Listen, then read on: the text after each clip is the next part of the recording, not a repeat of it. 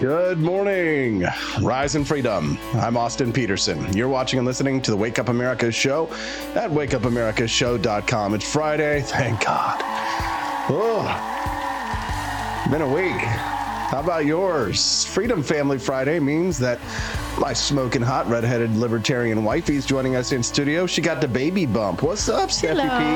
I'm purposely wearing a shirt that shows a little bit more of my bump. It's kind of hard to see the bump. There we go. There's the little bump, right? Tiny little bump. People were concerned about the bump. There's the bump. Oh, the baby P for liberty. Even make them give me rants for the bump. Here, let me put the microphone up to the baby's up to the baby right here. See if you can hear it. Hold on. This is what. Let's see if we can hear the baby. Hold on. Here, I got the third microphone set on the. Here we go. Ready? There it is. Wow. Very nice. Very cute. Yes. Yeah, my sister was going to give me an at-home sonogram device. Yeah, but then that you could check it all the time. But I'm like, you know what? That would make me neurotic. Yeah, it's like we're trying not to be obsessive about it, you know. But it's funny because your pregnancy has just been so just clear sailing, pretty much. I know. I barely know I'm pregnant. I have to remind myself all the time. But the only sign that you're pregnant is that every once in a while I'll hear from your room. It'll be like. Oh yes, my little gagging. Yeah, my gag reflex is very amplified now. So when I'm brushing my teeth, I can definitely gag very easily. And it's like heartburn. I've had heartburn my whole life, so it's just gotten worse. Yes. Well, Baby P for Liberty is estimated to join us on this planet in July, the month of July. That's right. We're going for our 16-week appointment today. I'm almost 17 weeks. Like I think Monday will be 17 weeks. So 16 weeks though today. So we're going to get to hear the baby's heartbeat on the Doppler today. We get to hear the baby's heartbeat today. And then a month from now, we get to determine the gender, which is, going to trigger a lot of people out there, right? Because we're going to let the doctor tell us what the gender is instead of the kindergarten teacher. Yeah, I mean, should we trust doctors more than teachers? Yeah, I guess it's a good question. PGH Metalhead, good morning. Mighty Megatron, Robbie Thurman, Quest Fanning, Bruce Burt Whistle, Pork Chop, Liberty Shindig, and Andy Opperman. What's up, everybody? How you doing? Good morning. You know the drill. Anything goes on Fridays. We've got a lot to talk about, lots of fun things to do. And today is the conclusion of the series of the top 5 most libertarian presidents. Ooh. And people have really been enjoying these so far. It's been everyone fun. Gets so excited. Yeah, somebody was like, was kind of criticizing them because I was uploading them yesterday onto YouTube because, now that they've unlocked them, I'm sharing them with the rest of the world. And they were saying, these are lazy. These are artificial intelligence created. And they're like, no. Boo. I'm like, it still takes a lot of work to create these, even using AI. And I mean, you all are not in the living room with me while I'm watching him. He takes hours to make these videos. That is not lazy. No, it's not. But thankfully, people do appreciate it. They've been unlocking them. Every single one has been unlocked. Today is the final in the series of the top 5. Who knows? If you really want, I could do the top 10, but it's up to you. Then people are really going to fight over top 45. No, I don't think so. But the top 5 most libertarian presidents is the bonus content this week on the show.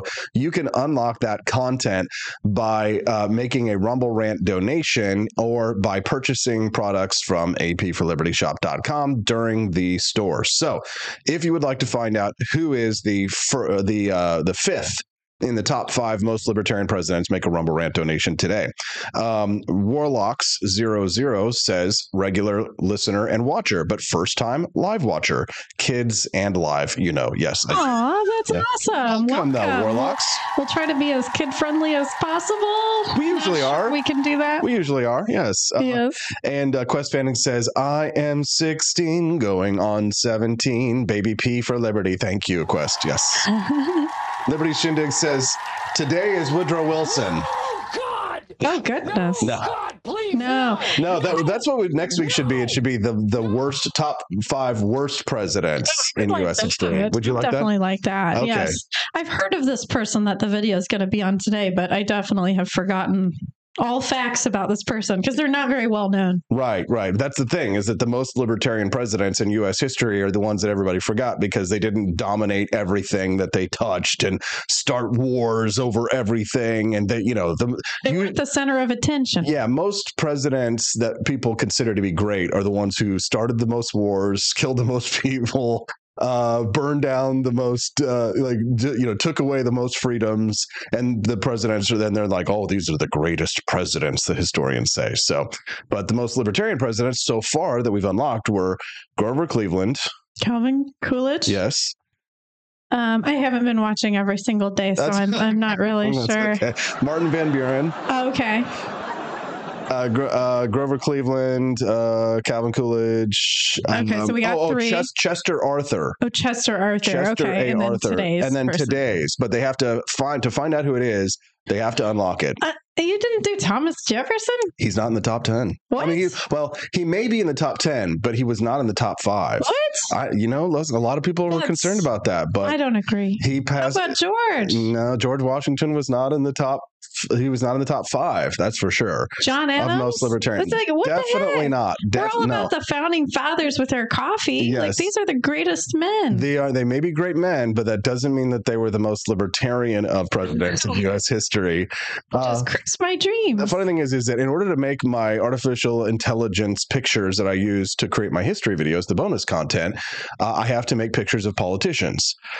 This morning, I logged in to make a picture of Joe Biden because we're going to be talking about his mental fitness or lack thereof here in just a moment. And guess what? You can't make pictures of him. I can't make pictures of Joe Biden anymore. Wah, wah. Wah, wah. So I pay a lot of money for these AI software programs so that I can make awesome content for the show. And typically it'll be stuff like Joe Biden sitting in a hospital bed in his pajamas looking confused. Right. You're not like making pornography of him or anything. No, I'm not making anything inappropriate. It's just like a funny picture of Joe Biden. And then we use it to, advertise the program, right? We're talking about Joe Biden's mental fitness. So I'm making a picture of him in a nursing home. Okay. So the news is that because of the rise of AI deepfakes in 2024, this being an election year, Midjourney, which is what I use to generate most of my images, Midjourney has now turned off the creation of all pictures of Joe Biden. That's ridiculous. But they did not turn off pictures of Donald Trump. Womp womp. Interesting. Yes. Although in the article I read, they said they want to. They want to turn off the pictures of Donald Trump. They want to, but they haven't. Right. If you want to make lampoons and make fun of Donald Trump, perfectly fine. Yes, if you have a window of time until they possibly shut that off too. Yeah, and this is literally like breaking news, and it may not be the kind of thing that most people think has earth-shattering consequences for their in their world. They're like, what does this have to do with me getting my kids ready for school right now this morning? Let's talk about school choice, or let's talk about this, or something like that. What, Austin can't make funny pictures of Joe Biden, but like. This is kind of a free speech issue, and it also just goes to show that artificial intelligence is not nonpartisan, and it will be making decisions for us in the future. It will be taking people's jobs, and it will be determining, is this a job that maybe a right-winger might take? Oh, well, then this is a job we're definitely going to take. And now all of a sudden, instead of it being the kind of job like a history teacher, right, that all of a sudden this is going to be the kind of thing we're going to outsource now to artificial intelligence that's going to advance a different worldview. This is definitely censorship. I mean, we already experience it on ChatGPT. Whenever I try to write anything about Joe Biden or Donald Trump even, like if I say something like, help me sell a bathing suit that has Donald Trump's face on it, it'll be like, I'm sorry, that is inappropriate.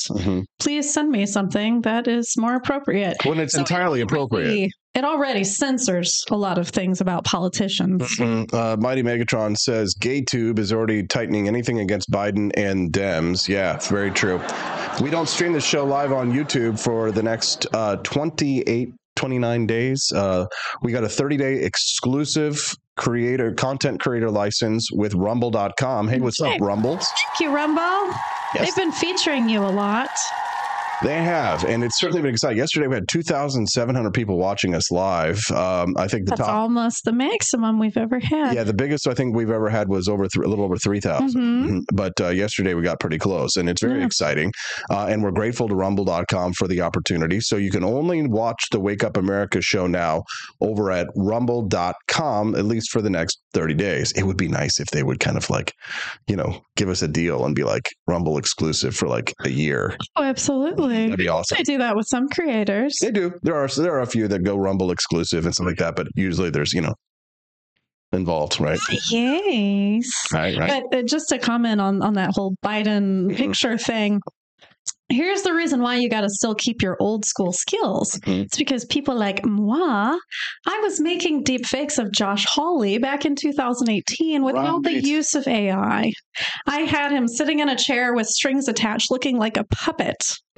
So you can still make deep fakes with your Photoshop skills. Yeah. It's not like we can't do it anymore. It's true. We do need to retain a lot of these skills. I mean, and our creativity is only hampered by these tools where it makes it like the absolute easiest, right? We'll still be able to do this. Time saver. And thankfully, over the last year, I have been generating thousands of images of Joe Biden and Donald Trump that I can go back into my archive and get these pictures and use them. It'd be interesting if they start shutting those down, if they say any further images that you share in your thumbnails are going to be shut down. Yeah, that's not going to happen because there was a court case that already came out and proved that those are the rights are owned by the creator.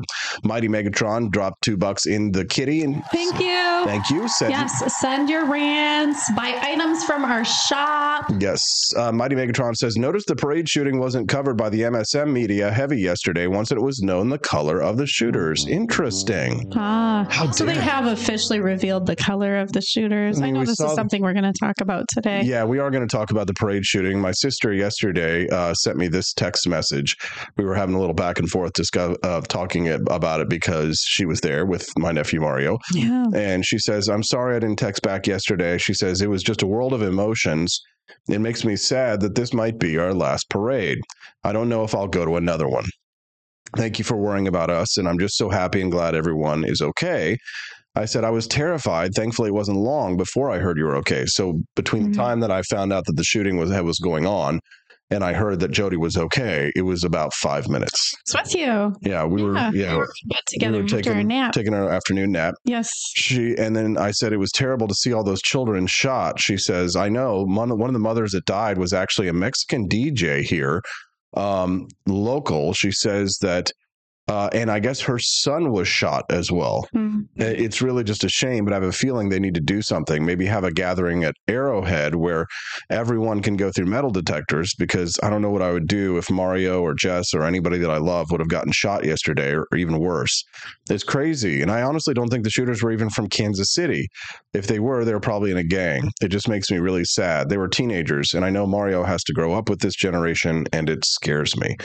Scares me too, sis. It was a personal dispute between these teenagers. It was 3 juveniles who, they had some kind of a dispute, and they just started opening fire on each other and on people in the crowd. 22 people shot, 1 person killed. By assault weapon. Right. 10 of the people. The news is still not specifying. 10 of the people that were shot were children.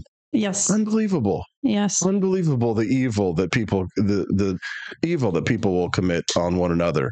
But we're going to talk this morning to Justin Peterson, my brother. Justin will be joining us at 8 a.m. Central.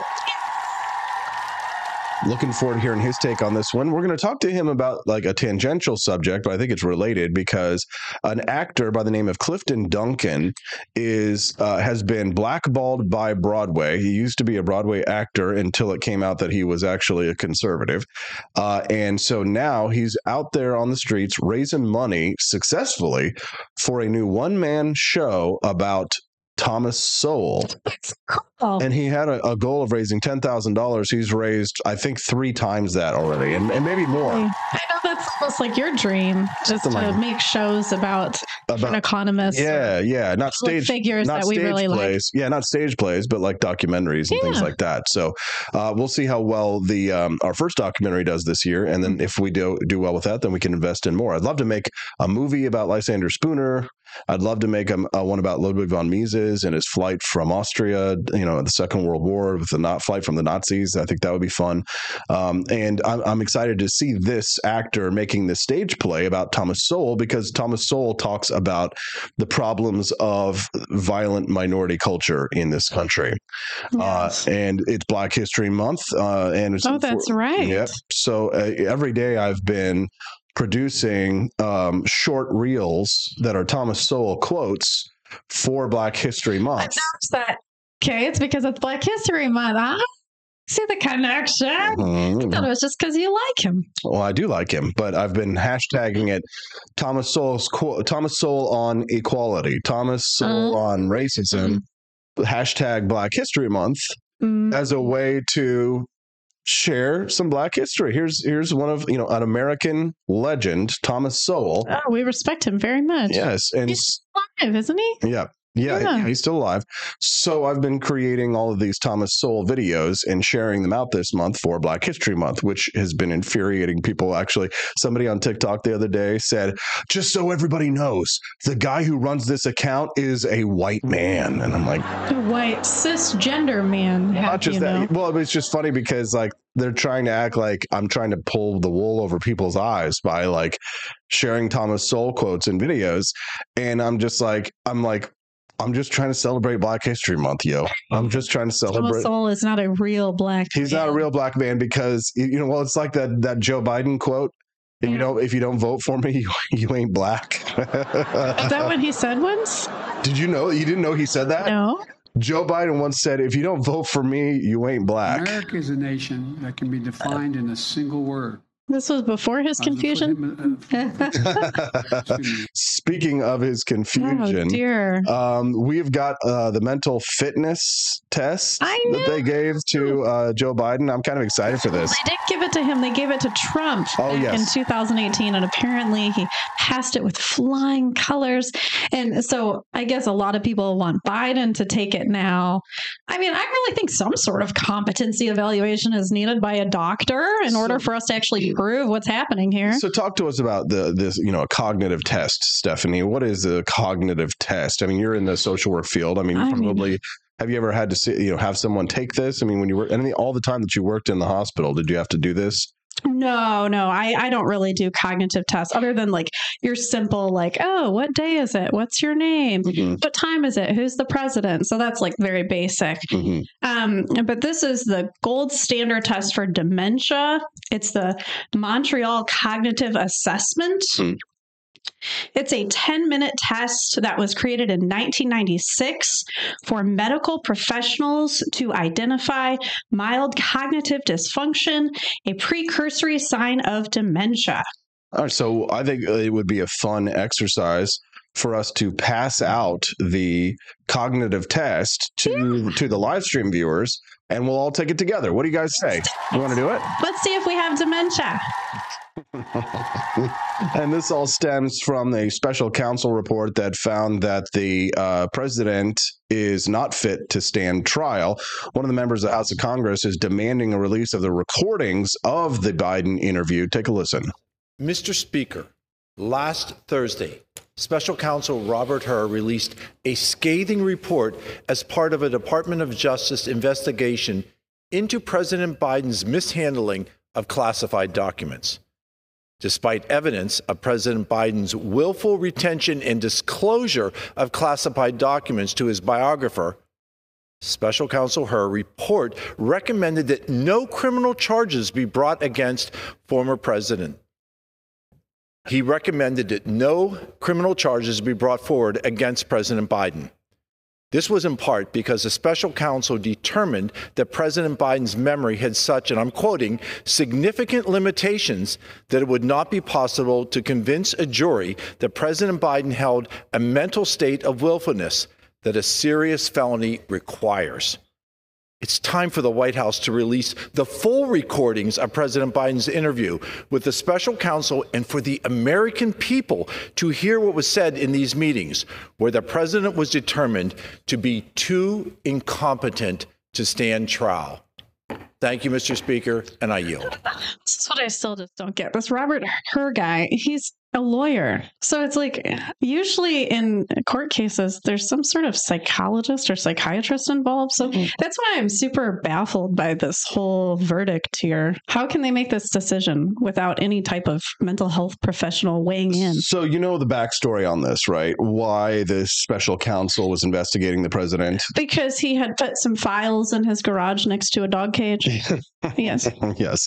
So President Joe Biden had these classified documents that he had in his house from his time in as being a vice president, and they found them, and they were the reason why they had to investigate is because Trump got investigated for having classified documents at Mar-a-Lago. It's only fair. So it's only fair. So they investigate Joe Biden and they find these documents there, and the special counsel sits down to research him to find out if he had done this intentionally, which would have been a felony. If so, they find that it was not a felony because it doesn't rise to the level of felony because he did not intend to have these documents there because he can't remember anything. But the problem is when he went and sat down for the special counsel report, and we don't have the audio. This is what this congressman is demanding, the audio from this. I think that would be nice to hear, but still, we probably have to do a whole other interview and ask official questions that would actually give us insight into how his brain is working.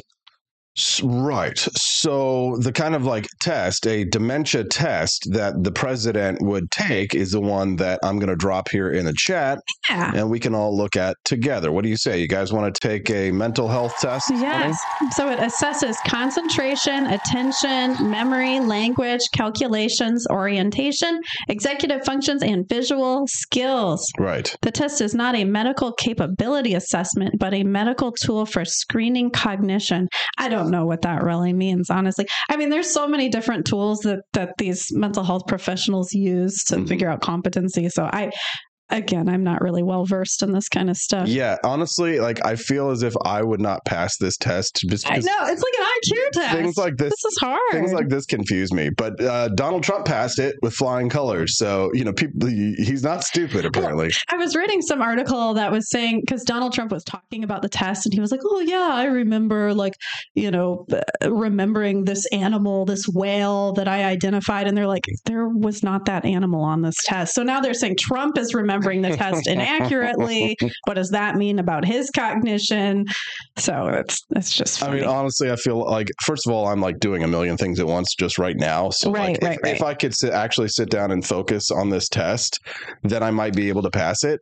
Well, but I can focus. Okay, so here's the thing. So here's this is what they call the gold standard dementia test. Some of these are drawing things, so it'll be so you'd have to like print it out and then draw it in order for us to really do it. But let's just go through the test and talk through it and find out. So so this is how the doctor performs the test and how a patient is graded. So the very bottom of the article, I know it actually goes through everything. That's what I've got pulled up. Okay, cool. Right? But I've got the picture up on the screen so that people can see what the test would be.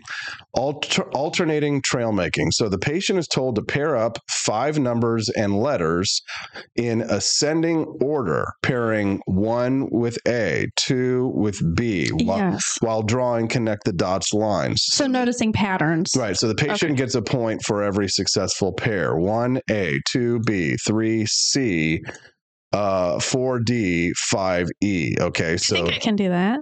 Yeah, it's that doesn't seem too hard. So we passed. All right. We could pass 1 and A. Let's go to the test. Here we go. 1A, right? But then it's like it shows an arrow from A to 2, which is confusing to me on this assessment. It was. And that's why when I was looking at it, I'm overanalyzing it. I think you have to notice patterns. And so it's like 1A. So then it's like, okay, now we go to 2. What do you go to next? So I'm like, 2B. I think it's B. Okay, and then so 3C. So it's like you have to, I think, recognize patterns in order to complete it. 5E. Okay, I got it. So we go 1A, 2B, 3, 4. I Oops. think it's right. No. I'm not sure. It's the number, then the letter, then the number, then the letter. And that's how it works. Okay. Okay. So the next part of the cognitive test is visual constructional skills, the cube.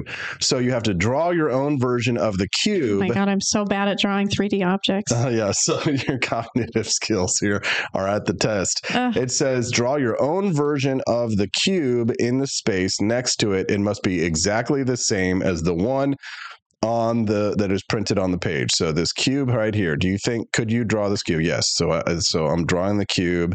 You come up here, you have this one square, and then you have this square up here. Oh, I'm so bad. Like, you have to have artistic talent to do this here. test. Not really. I mean, like, really, it's just a couple of extra lines that you have to do. It's just two squares, and then the lines connect the squares. Oh, goodness. Simple enough, I would think, right? So Visio, so you failed. Do you fail the cube test, Stephanie? I mean, if I had it right next to me drawing it, I could do it. It would just probably look really silly. Mm-hmm.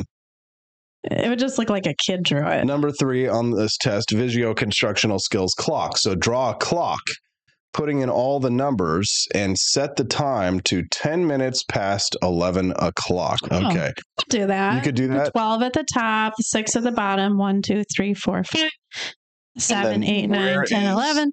And then set the time to 10 minutes past 11 o'clock. So show us 10 minutes past 11, Stephanie. Oh, so which one's your hour? Are they looking at like a mirror image of me? No, I don't think so. So, okay, on my clock, 11 o'clock is here. There's an 11 right here. Yes. So I put it just past there. You said 11:10? 11, it's 10 minutes past 11. Okay, so what is it? The small hand? The small hand is just past the 11. Oh, God. Oh, God. See? Fail. You'll never be president. Okay, the big hand. Okay, and then I do think that they should give this test to people before they become president of the United States. God. See, what do you guys say? With this new generation, we're all into digital clocks. We don't need to look at real clocks anymore. It's just like with handwriting, cursive. Nobody knows that. Mm-hmm. We got to start updating these tests. It's from 1996, man. This is outdated. Yeah, I don't think so. You should probably know how to read the time on a clock. I think I need to go to an insane hospital. Oh my goodness. So, anyways, Joe Biden would probably not pass that test if he was asked. I mean, it really makes you think, especially if you overthink about these things. Mm-hmm, mm-hmm, yeah, because here's the thing: not the test, they didn't give him a cognitive test, but in the interview that they did with the president, he is the one who brought up his son Beau dying, and then saying that he couldn't remember what year. They didn't ask him that question. Yeah. He brought up his son dying, and then said he couldn't remember when it happened. Right. Not even within like 3 years. Couldn't remember. And one of the biggest events in his life that shaped him as a person that he used to talk about when he was still lucid, Joe Biden is bringing this up and then can't remember it. I mean, thinking about deaths I've experienced, I haven't experienced anything like super, super traumatic other than pets, grandparents, great-grandparents. Yeah. But I definitely struggle to remember exact years or like exactly how old I was during certain times. That's because you haven't had that happen. So my mom died in 1997. Yeah. Right. And I would get that within 3 years easily. Okay. Within 3 years. Right. Sure. But it's I could definitely see where as time passes, sometimes you got to calculate it again, it's because a lot of times our memory, when traumatic things happen, sometimes we do forget certain things because it was so traumatic. So that's normal. Like a lot of people who come to me with traumatic past, they honestly cannot remember a lot of it. David Lee's mad at us. He says, I'm teaching my 6-year-old this right now. Stop messing him up. Sorry. Oh, about the clock? I guess. Oh, goodness. I swear the little hand is the hour. I swear. And the big hand. Oh, wait. Minutes. Well, I swear. So I know this. Okay. So when you say little hand, when I think little hand, I think slender hand. So it's the hand that's shorter. No, the long hand is the minutes. The short hand is the hours. Yes. The short, I was But when right. you say little, Oh. that's not the best, a size comparison, because like when you say little, I think the little slender one, but when you think little, you're thinking the little short one. Yes, the short one. Yeah, and the more chunky one, the chonky one is the minute. America is a nation that can be defined in a single word. See, look at that. I'm smart. Yes, you're very smart. Yeah. Good morning. Welcome to Wake Up America show. I'm Austin Peterson. How you doing? We're glad and thankful to have you here. Warlock00 says she's right. Yes, of course she is. She's always. You're just gaslighting me. She's always right. Goodness, I felt crazy for a moment. I felt like I had demementia. Is this what Joe Biden feels like when everyone's telling him he's crazy? Yes. He's like, but I thought I remembered it. If you're just tuning into the show right now, we're glad and thankful to have you here. Do me a favor, will you? Will you click that like button and then click the subscribe button to the channel if you haven't already? We'd love to have you come back and join us here regularly on the show. You can send us a text at any time, night or day, at 573-319-1586. The text lines are always open. I love to read them anytime, Monday through Friday. Or you can text us anytime, and we'll be glad to have you. The text line is 573-319-1586. Again, one more time, 573-319-1586. Jace Langton sent me a white paper to read talking about Disney. He's got a new podcast coming out about it tomorrow, Free State. So, yeah, he interviewed this guy about this report, this white paper that he wants me to read, which I can't do on this. Disney versus Democracy is the name of the report. A public choice and good governance analysis of Florida's Reedy Creek improvement and its resulting regime. Okay, we'll talk about that later. Bitchmobile saying I am wrong. What? I think there's more that we can do that could be fun. Like your memory. You have to like say certain words and then remember them. You're talking about the cognitive test? Yeah. Okay. Next one is naming. Name each animal.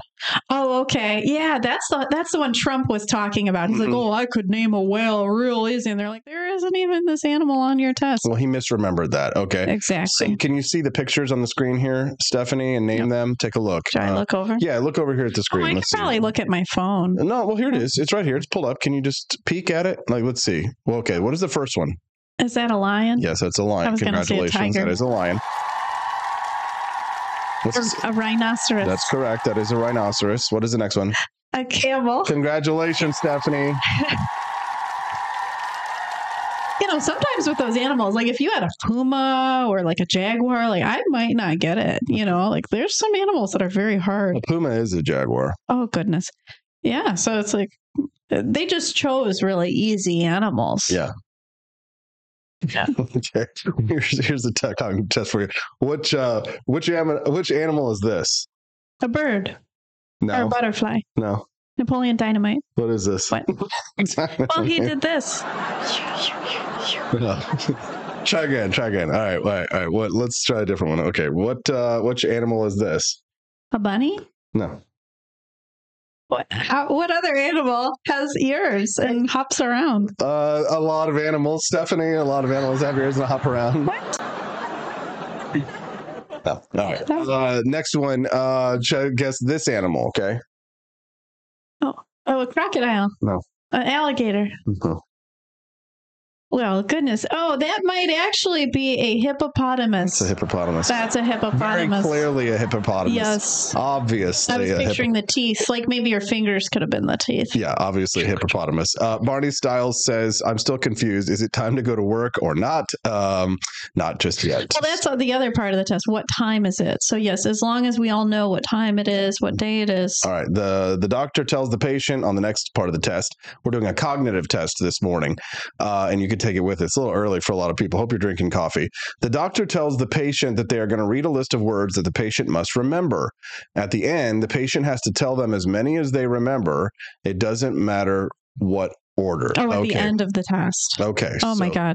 I'm going to read you a list of words, Stephanie, and you are going to have to remember them by the time we get to the end of the test. Are you ready? Yes.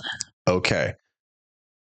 Face, velvet, church, daisy, red. Oh my God. Church, velvet, face, daisy, red. Okay. Okay. I'll remember a couple of those. So you have to remember church, velvet, daisy, face, red. Okay. Okay. Okay. All right. So recite them now.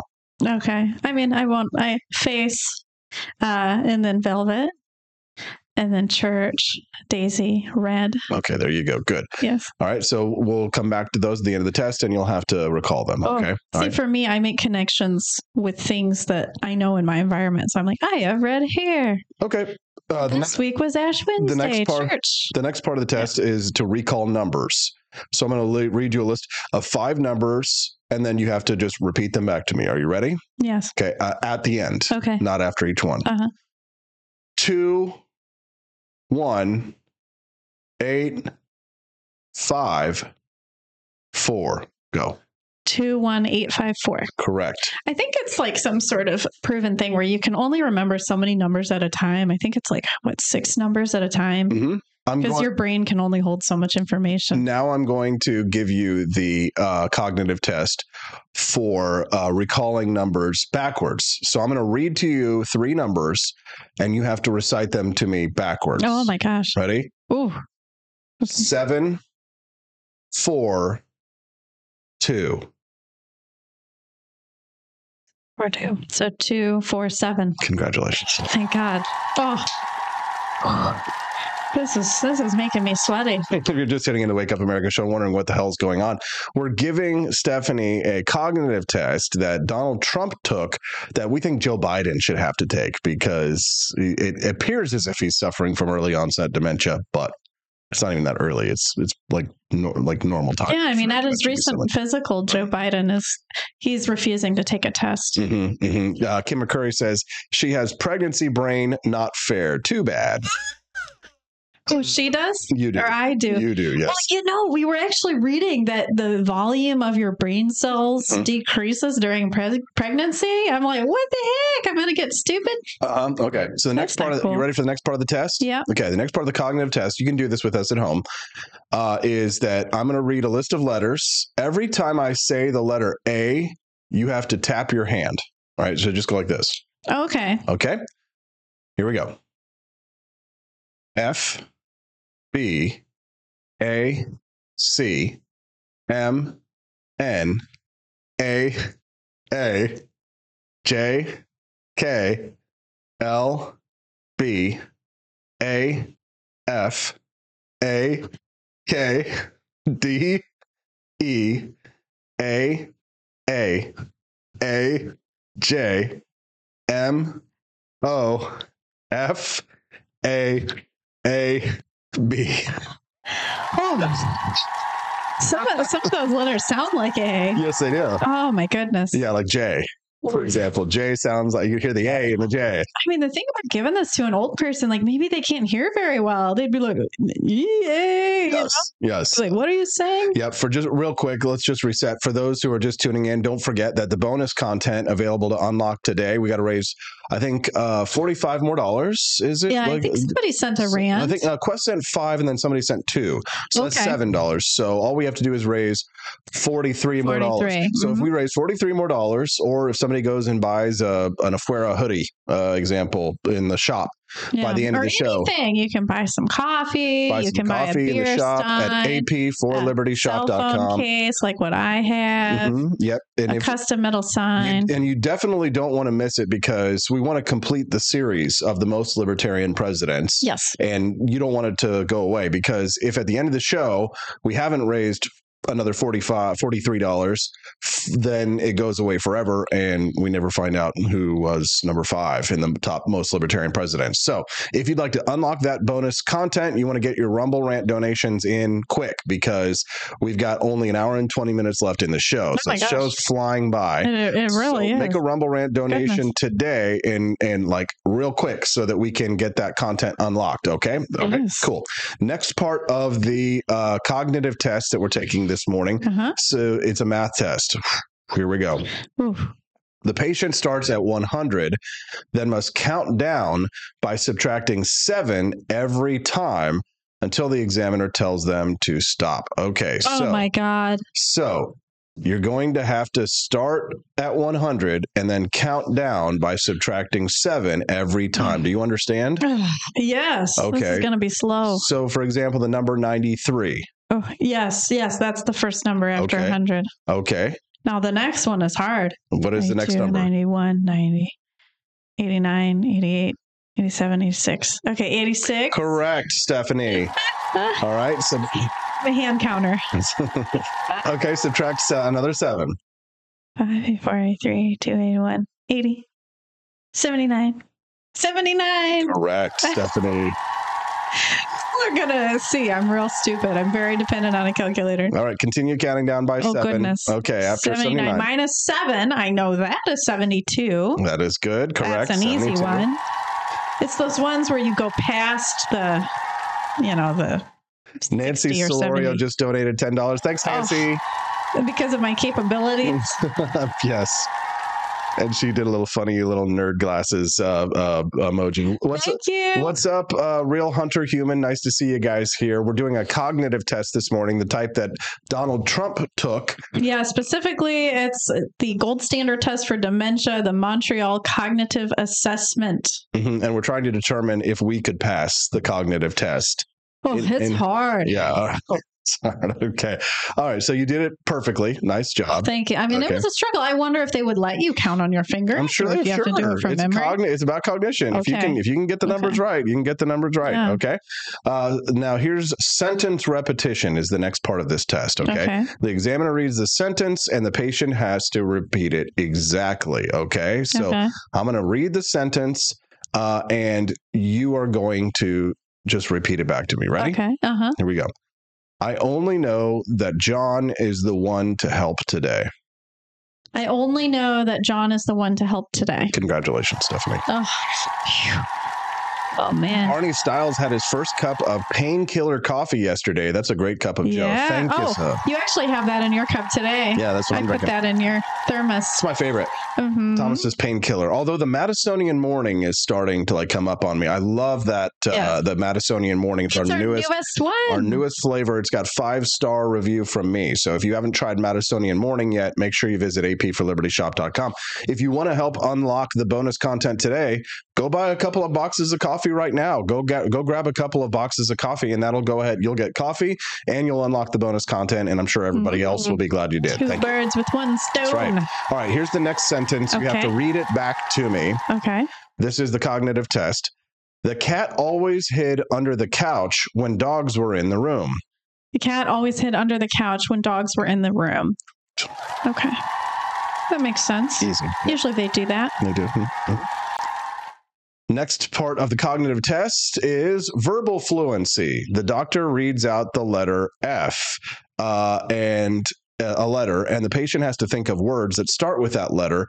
The aim is to reach 11 words or more in 60 seconds. Oh, my God. This is hard. I'm going to give you a clock. Oh, the clock with the little hand. With the letter F, yes. Oh, boy. The little hand. And we're going to do a timer, stopwatch, okay? So the letter F, okay, right? And you're going to do, the words cannot be proper nouns like Bob or Boston. It can't be names. Okay. They have to be, the words cannot be the same sounding word, but with different suffixes like love, lover, and love it. How many words do I have to say? Just at least however 11. many. At least my God, 11? 60 seconds. Okay. Okay. All right. I'm going to count it. Ready? And go. Food. Food. Fun. Friends. Factory. Fries. French. Fragile, freedom, figure, finance. Oh, that's 11. No, one more. Oh, shoot. You got 30 seconds. I want to say Figaro, but that's a proper noun. That's proper noun. Fiddle. Fiddle. Oh, that's hard.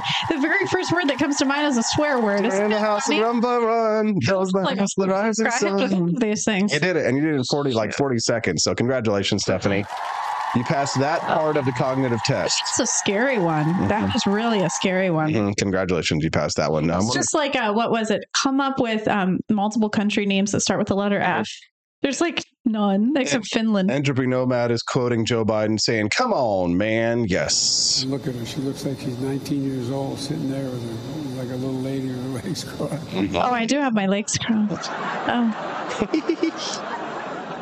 Good morning. Welcome to Wake Up America Show. Justin Peterson joining us here in 15 minutes. Oh, my goodness. Oh, he would pass this test with flying colors. Yeah, he's brilliant. He's so smart. Yes, he is. We're going to talk to him a little bit about a new one-man play that's in the works about Thomas Sowell, which should be interesting. We'll talk to him about that, as well as the Kansas City Chiefs parade shooting. Our sister Jody and nephew Mario was there at the event a couple of days ago. We're going to talk about that and the implications of such. And we'll have a really good time just chatting it up with JP here in about 15 minutes. Don't forget to get those donations. And if you want to unlock the bonus content today, which is most libertarian presidents in U.S. history. And I think we found out what next week's theme is going to be. But so far, all of them have been unlocked. We're waiting to unlock today. So Nancy donated $10 and we had Quest donate $5 and Megatron donated $2. So we're $17, which means that we only need, $32 more dollars until, I can only count with test. Sevens. What's 50 minus 17?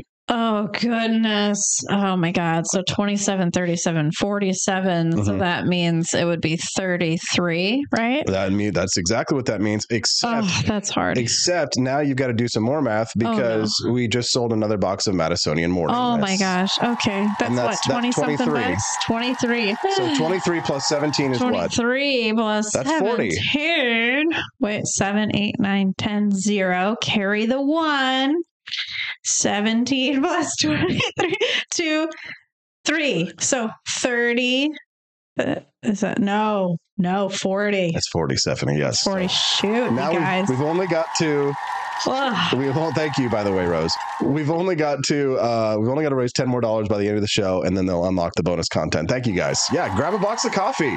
Get a free coffee. They literally listen to you. That's kind of scary. I know, it's awesome. Wow. That's great. That's what it's supposed to do. We're like a regular TV show if, TV shows were honest and about liberty and politics and fun. Yeah.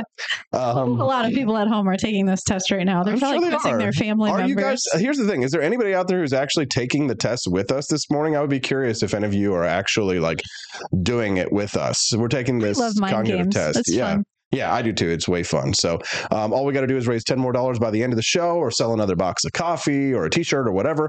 And we'll unlock the bonus content for the end of the day, which I think we'll probably get there. We hope. Okay. Oh, we also have a sale. If you use the code Belated Valentine, you can buy any of our jewelry items in our collection. And don't we also have a sale going on with our Gadsden merchandise too? I don't know when that ended. I think it might still be going on. So if you use the code Gadsden Flag, you can get any of our Don't Tread on Me merchandise as well. Yeah, and it's 10% off all of our Gadsden stuff. So 10% off for jewelry, 10% off for Gadsden merch. There you go. Use the code Gadsden Flag over there and at ap4libertyshop.com and you'll save 10% that. There we go. Mo Conservatarian says Steffi should be administering the test to AP. I don't know. You're struggling. Yeah, we both are struggling. Yep. Somniferum says this all seems really basic, and that should bring home just how much of a cognitive deficit our president has. This is basic? Yeah. I'm sorry. Levin214 says he is doing it. So we do at least have one person who's doing it with us. Okay, let's continue on. We're almost done. Verbal fluency. Oh, we already did that. Abstraction. So the patient has to describe what the relationship is between certain words, like an orange and a banana. A train and a bicycle. They're like fruits, they're automobiles. Okay. Here is the practice trial. Orange and banana. Fruit. Correct. Now we're doing it for real. Okay. Train and bicycle. Modes of transportation. Watch and ruler. Measurement. Yes. Oh. Measure. Oh. You nailed it. Oh, thank you. Delayed recall. So the patient has to recall all the words that they heard earlier. Stephanie, here we go. Are you ready? Face. Yes. Velvet. Yes. Church. Yes. Daisy. Yes. Red. You got all of them. Thank you. I have a good memory. Yeah, you do. You wouldn't believe all the things I remember about Austin from all the years I've known him. Oh, yes, she does. Every single live stream video, I pick out different facts he used to share. Yeah, for sure. We've got cause to celebrate and say thank you. Tony Martinez. What's up, Tony? He just made a $10 donation. That means that we've just crossed the finish line. Did we? Which means that means that we've got the bonus content has been unlocked. I've been so grateful to everybody for participating. My buddy Casey, who listens in from Montana, Casey Holland, he messaged me the other day, and I want to read the text message just because it made me laugh so hard. He was talking about the bonus content. Yeah. What did he say? Adam Schwadron, Tony Lavasco. These are all my text messages. Scott Fawn. JD2 Chili, popular dude. Senator Bob I like getting no DMs, which is nice. I don't like to get DMs. Better not be getting any DMs. No. That's all I'm going to say. That's all I'm going to say about it. Hold on. Let's see. Casey. There he is. I read somewhere somebody said whenever someone DMs her, she just sends them a link to buy her merchandise. I think that would be a great idea. Like any unsolicited messages that I get in the future, I'm just going to be like, go visit apforlibertyshop.com. Thanks. Yes. Here's what he said. He said, dude, your little $50 a day pledge drive thing. At first, I thought it was effing hysterical and kind of ridiculous, but it's working, isn't it? Yes. Yeah. You got to save up for college for that goddamn kid. Yes. Yeah. People love surprises, and they hate having a mystery that's unknown to for them. Sure. I need to find out. Exactly. So now you're going to find out. I'm going to prep the bonus content for you. We're going to go get my brother, Justin Peterson. So enjoy the bonus content. Find out now who was the 5th most libertarian president. Who do you think it is? Who do you think it is? Can you take a guess? Someone guessed it yesterday, Somebody I think. said Woodrow Wilson, but that's obviously wrong. Oh, goodness. I will share that with you. I'll go to a brief commercial break. And when we come back, we're going to talk about Justin Peterson and the new play about Thomas Sowell when the Wake Up America Show returns at wakeupAmericaShow.com. Tyler may have been one of our most libertarian presidents. John Tyler, America's 10th president, is a top candidate for the title of the most unpopular president in U.S. history. Despite his belief that pursuing popularity was futile, his independent actions only isolated him further. Tyler alienated both political friends and foes alike, leading to his estrangement from the Democratic Party and eventual nomination as vice president on the Whig ticket. His presidency began unexpectedly after President Harrison's death, a transition that was controversial and dubbed his accidency. Asserting his authority, Tyler refused to be merely an interim president or to blindly follow his predecessor's policies, such as reestablishing a national bank and protective tariffs. This stance quickly set him at odds with his cabinet and the Whig Party.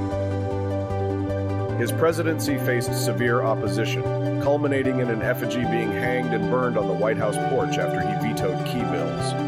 This led to a mass resignation of his cabinet, orchestrated by Senator Henry Clay, and Tyler's expulsion from the Whig Party. An impeachment resolution accused him of abuse of constitutional power, highlighting his deep unpopularity. Despite this, the impeachment process was not pursued further, leaving Tyler as a president without a party. Tragedy also struck Tyler personally and politically, with the death of his wife and a fatal accident aboard the USS Princeton, which claimed the lives of members of his cabinet and personal staff. On his last day, Congress passed the first override of a presidential veto, a symbolic final rebuke. Tyler then retired to his Virginia plantation, renaming it Sherwood Forest, embracing his outsider status. In his post-presidency, Tyler opposed restrictions on slavery expansion and supported the Confederacy during the Civil War, further tarnishing his legacy in the eyes of the Union. Tyler died in 1862, receiving honors in the Confederate capital, but silence and indifference in the Union, indicating his complete political and social ostracization. Historians and past presidents, including Harry Truman and Theodore Roosevelt, have criticized Tyler severely, highlighting his lack of significant contributions and mediocrity. Despite his low rankings among U.S. presidents, Tyler's foreign policy achievements and the establishment of the Tyler precedent for presidential succession are notable aspects of his legacy. Tyler's presidency, marked by controversy, opposition, and personal tragedy, exemplifies how political isolation and unpopular decisions can lead to a tarnished reputation that endures through history. Good morning. Rise in freedom. I'm Austin Peterson. You're watching and listening to the Wake Up America Show at wakeupAmericaShow.com. We're glad and thankful to have you here. Thanks, Joni. She just got a Wake Up America Show hat. Joni? Yeah, Joni did. Yeah, she got a Wake Up America Show hat, a light pink one, very cute. Oh, that's so cool. Thank you for buying that. Yeah, Please we appreciate take that. pictures. Yeah, take pictures when you get it, Joni. We'd love to see a picture of you with it. And thanks to everybody for supporting the show and unlocking that bonus content. We appreciate people like Mighty Megatron and Quest Fanning and Tony Martinez and Nancy Solorio. You all are helping us to build a bright new future, not only for our own, not only for our show, but for our family. Stephanie Peterson, my smoking hot red-headed libertarian wifey, starting to show the baby bump. Hello. Show us the baby bump one more time, Steffi. Nope. Let's see the baby bump. Can we see the baby bump? You got to stick it out, really, to see the baby bump. Actually, I think my baby bump might be a little bigger. That's right. There it is. Somebody was on Twitter the other day saying, like, where is this baby bump? She looks too skinny. Austin Feed needs her to ice cream. feed her ice cream and all that kind of stuff. So I was just like, I do like ice cream a lot. Yes, and we need to get you some mint chocolate chip. Maybe we will today. Like, I may look small now, but where I started, my stomach was very flat. So I've always had a very nice tight tummy. It is. So I've actually been enjoying the largening and the engorgening that's been going on, honestly. Yes, which I always say, men are attracted to average-sized women. They don't like super skinny, and they don't like super muscular. They like a little more to love. Yeah, keep telling yourself that. They My really brother, do. Justin Peterson, Yeah. joins us live He from could probably Boston chime in right on now. that. He knows about what men want. Yeah, I'm sure he does. That's right. Yeah, big gay Justin. Hey, Justin, how you doing? What's up from Boston? I have no dog in that fight. Okay. Yeah. There's no We're dog watching in a that great Seinfeld episode yesterday. Which one? The one where Elaine went out with the gay guy and she was trying to turn him straight. Yeah, she's like trying to convert him to the other team. She was like, it's not good at working with his stuff, whatever. His equipment. So He gets to have it every day, but Yes. she can only practice on it every once in a while. Exactly. So that's but that's probably not the reason why. But anyways, Justin, hi. Hi, good morning. Happy Friday. Good morning. Happy Friday, Justin. And we're glad to have you here. We brought you on here to talk about a couple of news stories. We're going to talk about the one-man play that actor Clifton Duncan is looking to launch with his very successful fundraiser, to talk about Thomas Sowell. We'll get to that in a couple minutes, but obviously there's a huge story that we are intimately connected to.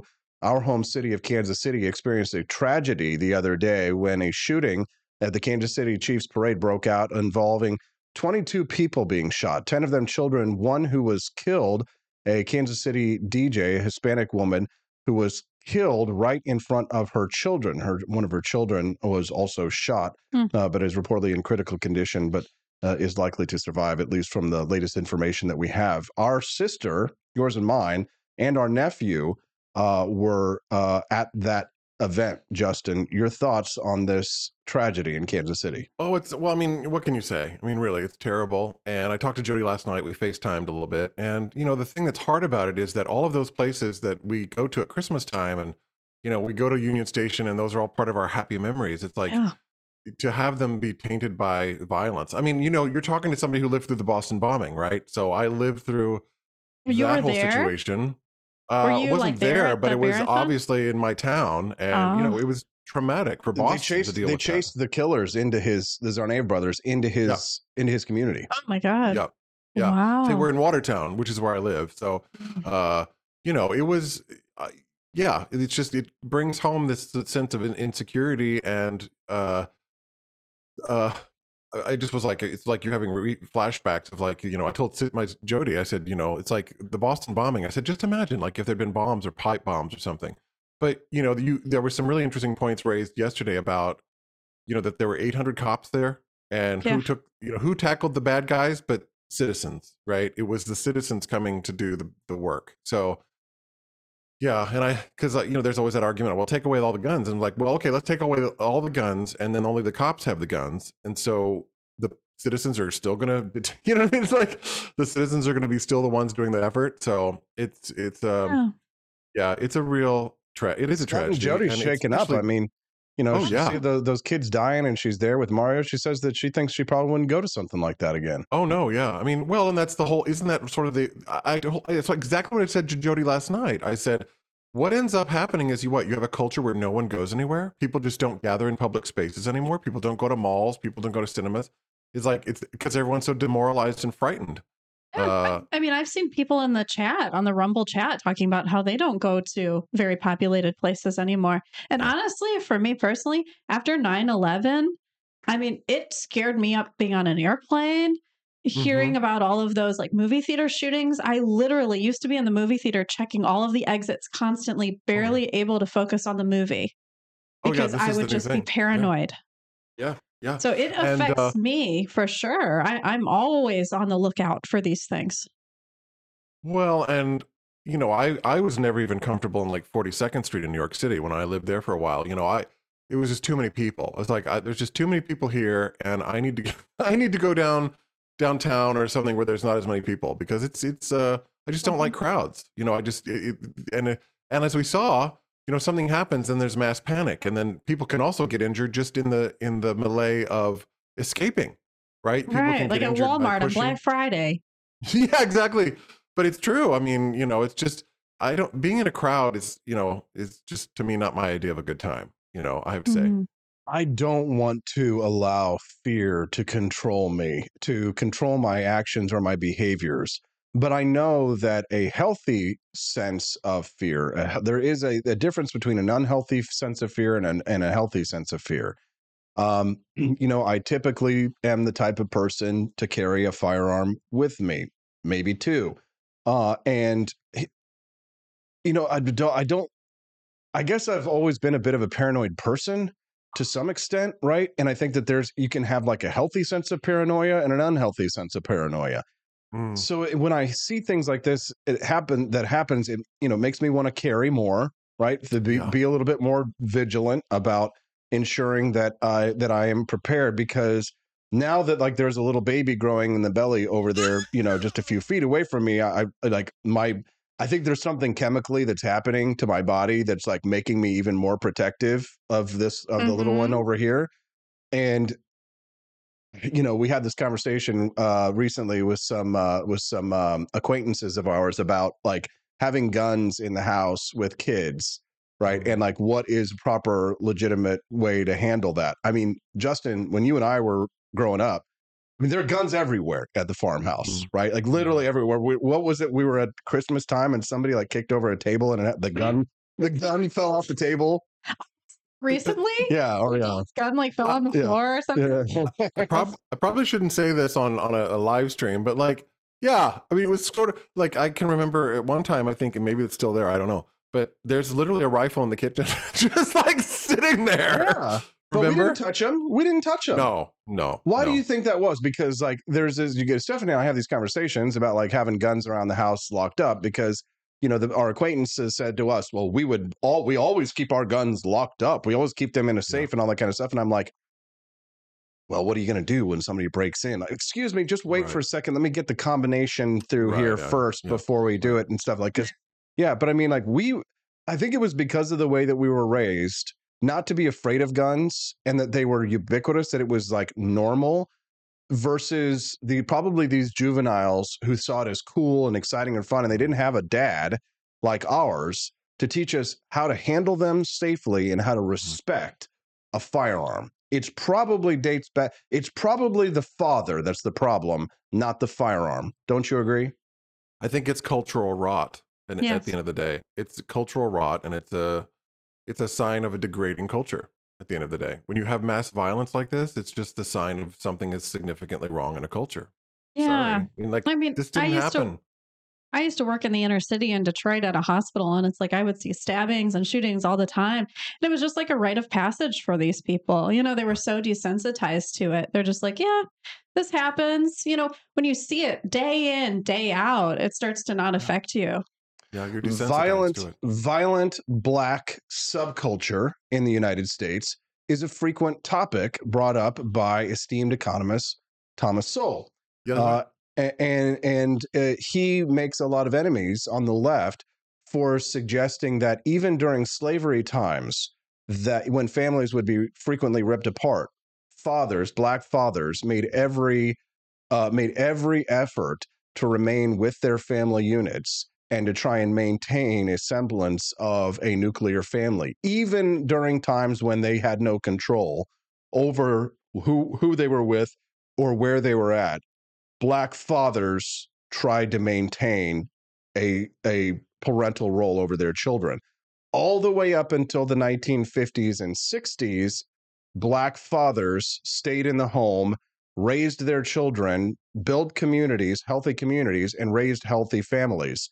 Something changed in the 1960s and 70s, Justin. And now we have an epidemic of fatherlessness. Not that it doesn't happen in majority communities here in the United States. It certainly does. But a disproportionate amount of crimes are committed by the violent Black subculture in this country, as noted by esteemed economist and professor Thomas Sowell. What happened? I'll tell you. Well, I'm going to connect some dots here. The wonderful book that Thomas Sowell wrote called White Liberals, Black Rednecks. I recommend that everybody read that because it is an amazing, eye-opening book. But one of the things that Sowell argues in the book is that the enslaved Blacks in the South had no culture, right? Because they were taken away from Africa and they were brought to the United States. So they didn't have, the sort of cultural richness that the surrounding community did. And unfortunately, the proximity of these enslaved Blacks, they were most proximate to cracker, white, poor, trash whites who came from the British Isles. So these British Isles people came over they immigrated from there, and these people were contentious, shiftless, didn't work, lazy, would get into fights very easily, and the Black enslaved people were around that. And so they saw that and they sort of adopted much of that cultural behavior. And so that's a southern poor white trash culture that became assimilated. That's what they assimilated into. And so and that all of what we see is sort of a vestige, and that's what Sowell argues in his book, is it's a vestigial sort of remnant of that poor white trash cracker culture from the South. And it's a really compelling argument, even in terms of the language. So we think about Ebonics, right? We used to talk about Ebonics back in the day. We don't talk about it much anymore. But even affectations of speech, like I'm going to ask you a question, that's actually British. Like that isn't actually. There was a lot of British aphorisms and grammar that were taken on by the enslaved Blacks and came into the culture. So, but Sowell's work is, it's a staggering. He's an amazing author. He really connects those dots. And then, of course, in the 60s, when you have welfare situations happening, what he argues in his work is about incentive, right? That there isn't an incentive to stay and financially provide for a family if the government will do it. So, that's part of the problem. But like you said, it's right. In the 30s and the 40s and the 50s, there were none of these familial issues in the Black community. 25% of Black kids were born out of wedlock in 1965. It's around 80% now. I mean, the complete and total destruction of the Black family. Another great book about this that talks about Black subcultures and white subcultures in the United States is The Renegade History of the United States. Oh my God. Great book. I recommend it for everybody by Thaddeus Russell. Thaddeus Russell.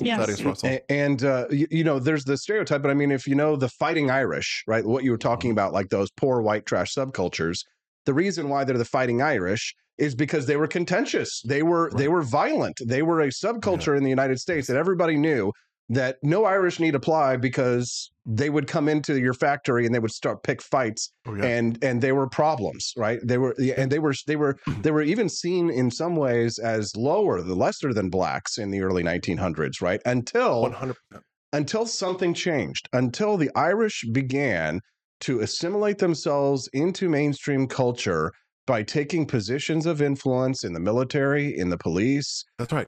Running for office, right? And there's a good movie, Gangs of New York, that I don't know if you watched it with me. Have you seen that movie, The Gangs of New York? I think it's long time ago. Sounds familiar. Yeah, Leonardo DiCaprio is in it, right? And they, the warring gangs of New York City. There were riots and things like that. Go ahead. You hit the nail on the head there about the Irish becoming police officers, because that's why they call it a paddy wagon. I mean, that's the whole reason that they call it a paddy wagon, is because they're Irish. And like most of American slang, U.S. slang, and he goes through this in the book, Renegade History, most of the Irish slang, the slang that we have is Irish slang. right? So like, like jigger and like jerry rig, things like that. Like a lot of the slang that Americans use are Irish words. It's funny. That you wouldn't know unless you had read Thaddeus Russell's Renegade History of the United States. And it got him blacklisted from academia, writing that book, because of some of the conclusions that he drew. The most shocking conclusion that he drew to me is why segregation ended was because it was affecting the businesses.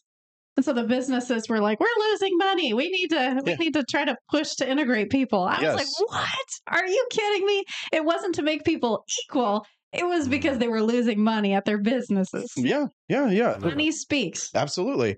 Crazy. Renegade History of the United States. This provocative perspective on America's history claims the country's personality was defined not by the ideals of elites and intellectuals, but those who throughout have lived on the fringes of society. Yes. Slaves, immigrants, gangsters, prostitutes, and those who challenged the conventions of the day. He says it was the immoral and degraded people on the fringes of society whose subversive lifestyles legitimized the taboo and made America the land of the free. And I just love how the book starts because it tells the story about how John Adams is walking down the street of Philadelphia and he is so disgusted by every other house in Philadelphia had a distillery or a brewery in it. Yes. And he was sick and tired of these drunken louts, fellow Americans drinking so much that they had to check No, I don't think John Adams may have been a teetotaler, but some of the other founders were definitely not, right? Drinking was everywhere in the colonies. I mean, in fact, when you look at the Boston Massacre, right, that occurred here in the 1700s, that occurred because dudes were in the bar and they were all drunk and got pissed off and ran out into the street. They were American colonies. People were drunk all the time. They'd work on their furniture. They'd be in their stores having 2:00 would come and they'd start drinking. I mean, they were drinking. And what's amazing to me, but there were, I think, was it 60% of the bars in Boston in the time of the American Revolution, 60% of the bars were owned by women. But those women were also madams, right? So they were also, ladies of the night, if you will. Sex but workers? It was also these bars, these self-same bars, were the sole location where all of the races could mix. Yes. So there was no segregation in these bars. There would be, whites would dance with blacks, and Indians, Native Americans would come in, and it would be a whole, melange of culture. But it was countercultural, right? It was against what the elites were doing. The elites didn't want the cultures to mix, right? The elites didn't want the blacks and the whites to get along and like hang out and drink beer and like talk to each other. There was always a vested interest, to keep us all at each other's throats. So it's an incredible, my favorite thing about, among many, is the history of like the whole gay rights movement and how it kind of was like started with the pirates. Like all of these pirates. Oh my God, all the gay pirates, man. Like the gay pirates, Well, they love the booty, but it wasn't that booty. They was just because, you get lonely when you're at sea and there are no women on board because it was bad luck to bring a woman on board a ship. Oh, yeah. Oh, you could never bring a woman on a ship. Forget it. Oh my gosh, no. Yeah. Never. Did they do it out of necessity? What? Have to have a what? Like be with other men out of necessity, or because they really were attracted to them? Well, I mean, it probably is a little of both. Oh, in prison, But I mean, just the licentiousness of their lifestyle, and like they didn't care about social norms, right? They were on the high seas, man. They were just gonna do whatever they wanted to do. There be a wet hole. We're gonna raid the booty tonight, boyos. Oh my gosh! I asked ChatGPT for some examples of Irish slang that made its way into our colloquial expressions. One is boyo. So the word boy, derived from the Irish word boyachill, meaning boy or young man. Smithereens. Oh yeah, that one. Which means little bits, right? It used to be smithereeny. Slew. So a slew, S-L-E-W, slew, meaning a large crowd. Oh, that's okay. Yep. Hooligan. Oh yes, yes. Crazy people. Yep, and derives from the surname Houlihan. Right, and then brogue, the Irish brogue. It's a type of shoe. Galore.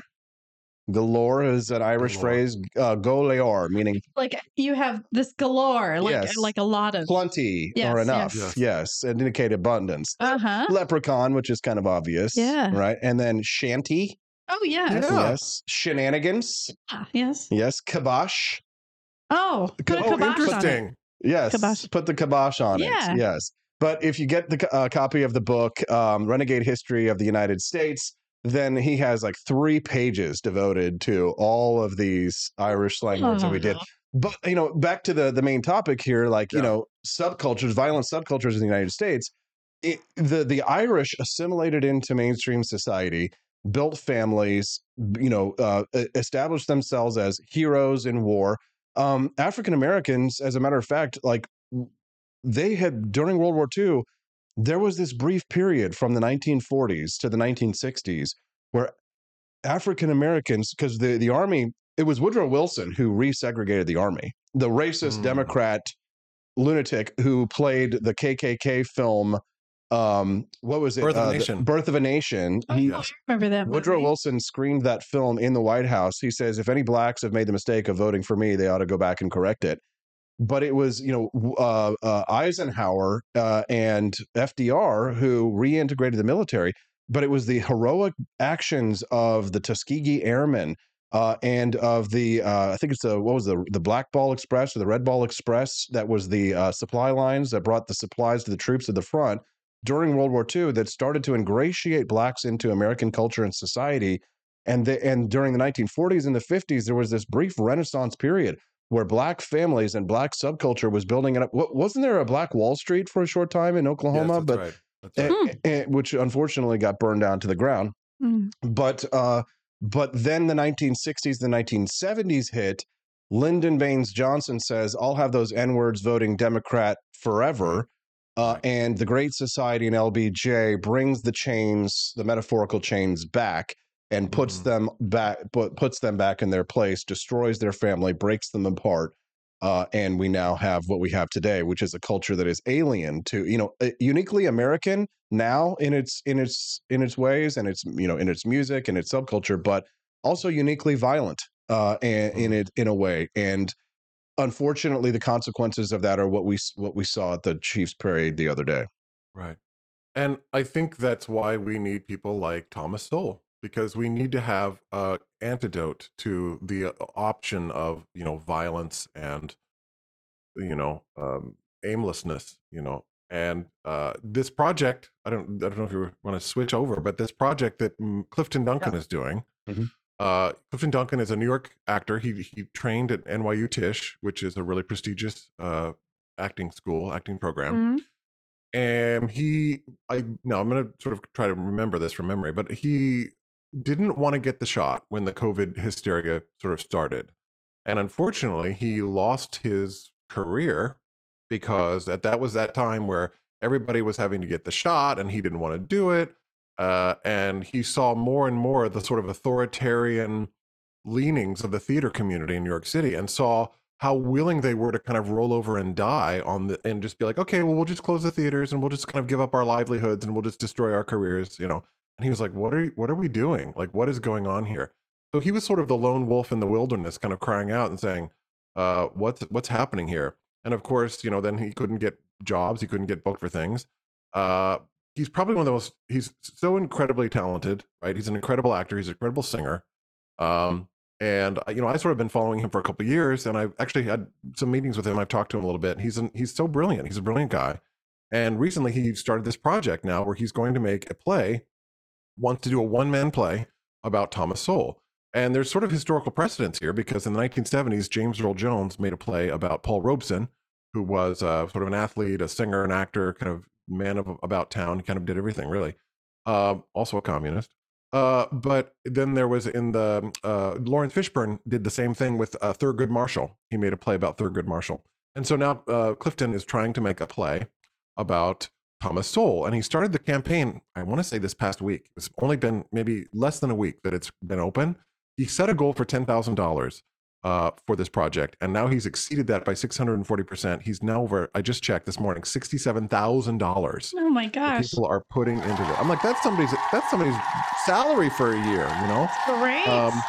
And the thing that we've talked about, Austin, before on your show, which I think is so important, is that for a long time, conservatives, I'm not a conservative, but conservatives in their culture have not valued the arts and they have not valued culture. And that has been to their detriment, because you cannot affect how people think about things, how they, go about, because politics is downstream of culture. And the great sin to me has been that the Republicans, or let's say just conservative minded people in general, have sort of walked away. They sort of like washed their hands of it and walked away. Well, and that's why we're in the mess that we're in, because they sort of didn't stay and fight and kind of say, no, we're going to, we're also going to take charge of these things. It also speaks to me of the fact that I do believe that the New York City theatrical culture needs to be decentralized, right? Decentralization. But it does. Yes. Because there is too much of a cultural hegemony in New York City's theater scene that doesn't reflect the broader nation at large. It just doesn't. And I do believe that we need a stronger dispersion of theatrical craft in our country. In different communities in Kansas City. We need them in Omaha. We need them in Ohio. We need vibrant arts communities that also, let's just say this, people need to support, right? So like if you're a conservative, I do think it's on you to really support what Clifton is doing here. And I really want to strongly encourage your listeners that do believe that culture is important for the spreading of ideas, because it is. Yes. I mean, look at Taylor Swift and how the conservatives hate her. They're just jealous that they don't have a public figure that's as popular as her to spread their ideas. Right. And I think there's some people who are complainers who don't get involved. And I'm like, getting involved is also getting involved in the instruments of culture, right? Whether that be museums, art museums, theater companies, whatever.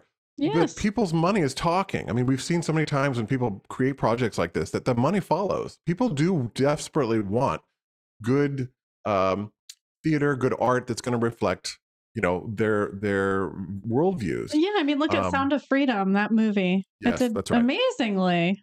That's right. So because I mean, I really values. do. That's right. And I just think that it's time to conservatives need to put money where their mouth is. It's often hard because conservatives are wired differently. They don't see the ROI on, an arts project or funding a season of a theater. Right. But communists don't care. They will spend. They will send money down the rabbit hole in order to support their ideas. Right. So it's all about the messaging. That's right. You can't complain about the game if you're not playing, son. Yeah. So I will say you're definitely speaking to the choir, though, because I mean, for instance, like the people who are watching the Wake Up America show, and we've got like let's see, about 161 people who are watching this show. Like these people support our artistic creativity here. Absolutely. You know what I mean? They give to us. They much. do. Yes. And like right now we're working on producing a documentary, and we definitely have raised several $1,000s for that in order for us to get that out there. So the people who are listening to this show, just so you know, that's not aimed at you, because you guys have been so supportive of us and our creative endeavor here. I mean, there's no corporation that is like paying for us to be here and do this. This is a very grassroots, bottom up kind of organization, and we need more things like this. We need more content farms that are going out there creating content related to our ideas, because we are losing the culture war, and we have been losing for a very long time. And until we start to invest in creative works of art that can inspire people to think about things from a pro, I would say just a pro-humanist, rather than a anti-natalist point of view, right? Because the left is very being, anti-natalist in a sense, right? Being their climate change agenda really does look at humanity and like the individual human life as worthless, right? Just like communist China sees the collective as more important than the individual. We need works of art that can inspire people to think creative. As a matter of fact, I was having this conversation with a bunch of conspiratards the other day about this concept of, well, because they are very collectivist, right? And many of the conspiracy people are like, I used to be a libertarian and now I'm an authoritarian theocrat. And I'm like, well, all right, they don't believe in things like individual rights, and I have to, and for example, they said, listen, I'm not a big fan of the CIA or of the deep state, but they were like, did you know that the United States government funded jazz music to be played overseas? And did you know that they funded works of art in other countries? And they're like, this is because they're trying to psyop us. And I'm kind of like, that's like the least offensive thing I've ever heard that the CIA does, in my view, in my opinion, right? And I know that this makes me a pawn of the deep state, But, I've never been an info tard, right? I've always been like way too skeptical to fall for either the mainstream media's bullshit or for the info tards bullshit, right? Like I think it's all bullshit. Mainstream media, alternative media operate in the same bullshit principle. The only, they're both selling dick pills. The only difference is that Pfizer's might actually help you get it up. Forgive my language. But the point of this is that the idea that you fund the arts to like not necessarily subvert, but to inspire. Right. When people heard American jazz music in the 1920s, the world was in shock. The roaring 20s of the United States was culture jamming, right? Mm-hmm. While the Russians were having a civil war and murdering one another by the millions, Americans were writing and producing The Great Gatsby. Right. Building mansions and building up our culture while other countries destroy it. But these violent communists and socialists and leftists want to destroy this American experiment because of jealousy and because of ignorance and of hatred. It's everything that Thomas Sowell and others stand against. No, you're right. You're right. You're absolutely right. And I had a really good point, but I think it just swam down the river. But yeah, the idea, like a George Gershwin, for example, I just was thinking about George Gershwin, right? Jewish American who wrote some of the greatest jazz music ever, right? Which was a black music. Jazz was a black music that started in New Orleans. Thank you very much. You can still go to the square in New Orleans where it sort of began.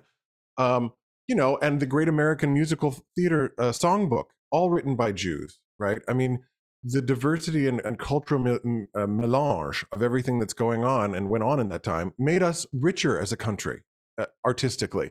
And what inspires me is that, you could go into a 5th or 6th grade classroom in the 1950s and people could tell you who someone like a Leonard Bernstein was, or they could tell you who a singer like Maria Callas was.